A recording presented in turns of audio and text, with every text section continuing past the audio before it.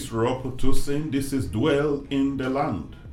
Your podcast, our podcast, my podcast. We've been talking about failures of marriage, marriages collapsing, immigrants getting divorced, especially in America, in Europe. This is becoming so alarming, and we've started to check out why are these things going on?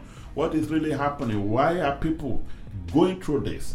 Today we are talking about legal issues in America, wherever you are. Suddenly you get to the United States of America, or you get to a foreign country, and you realize that legally speaking, human rights speaking, women have a lot of rights, just as men do have rights.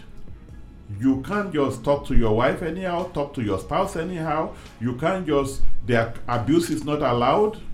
You have verbal abuse, either physical abuse is not allowed.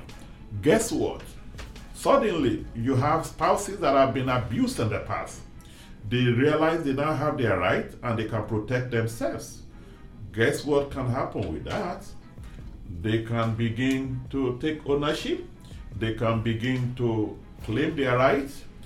Then sometimes you begin to have insecurity in the other partner.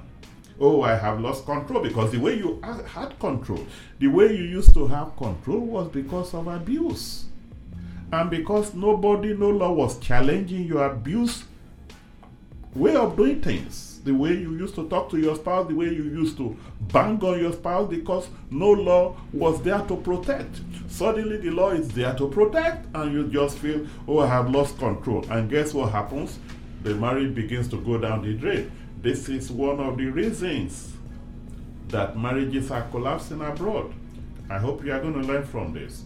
Thank you again for joining us today on your podcast, my podcast, our podcast, Dwell in the Land. My name is Rocco Toussaint.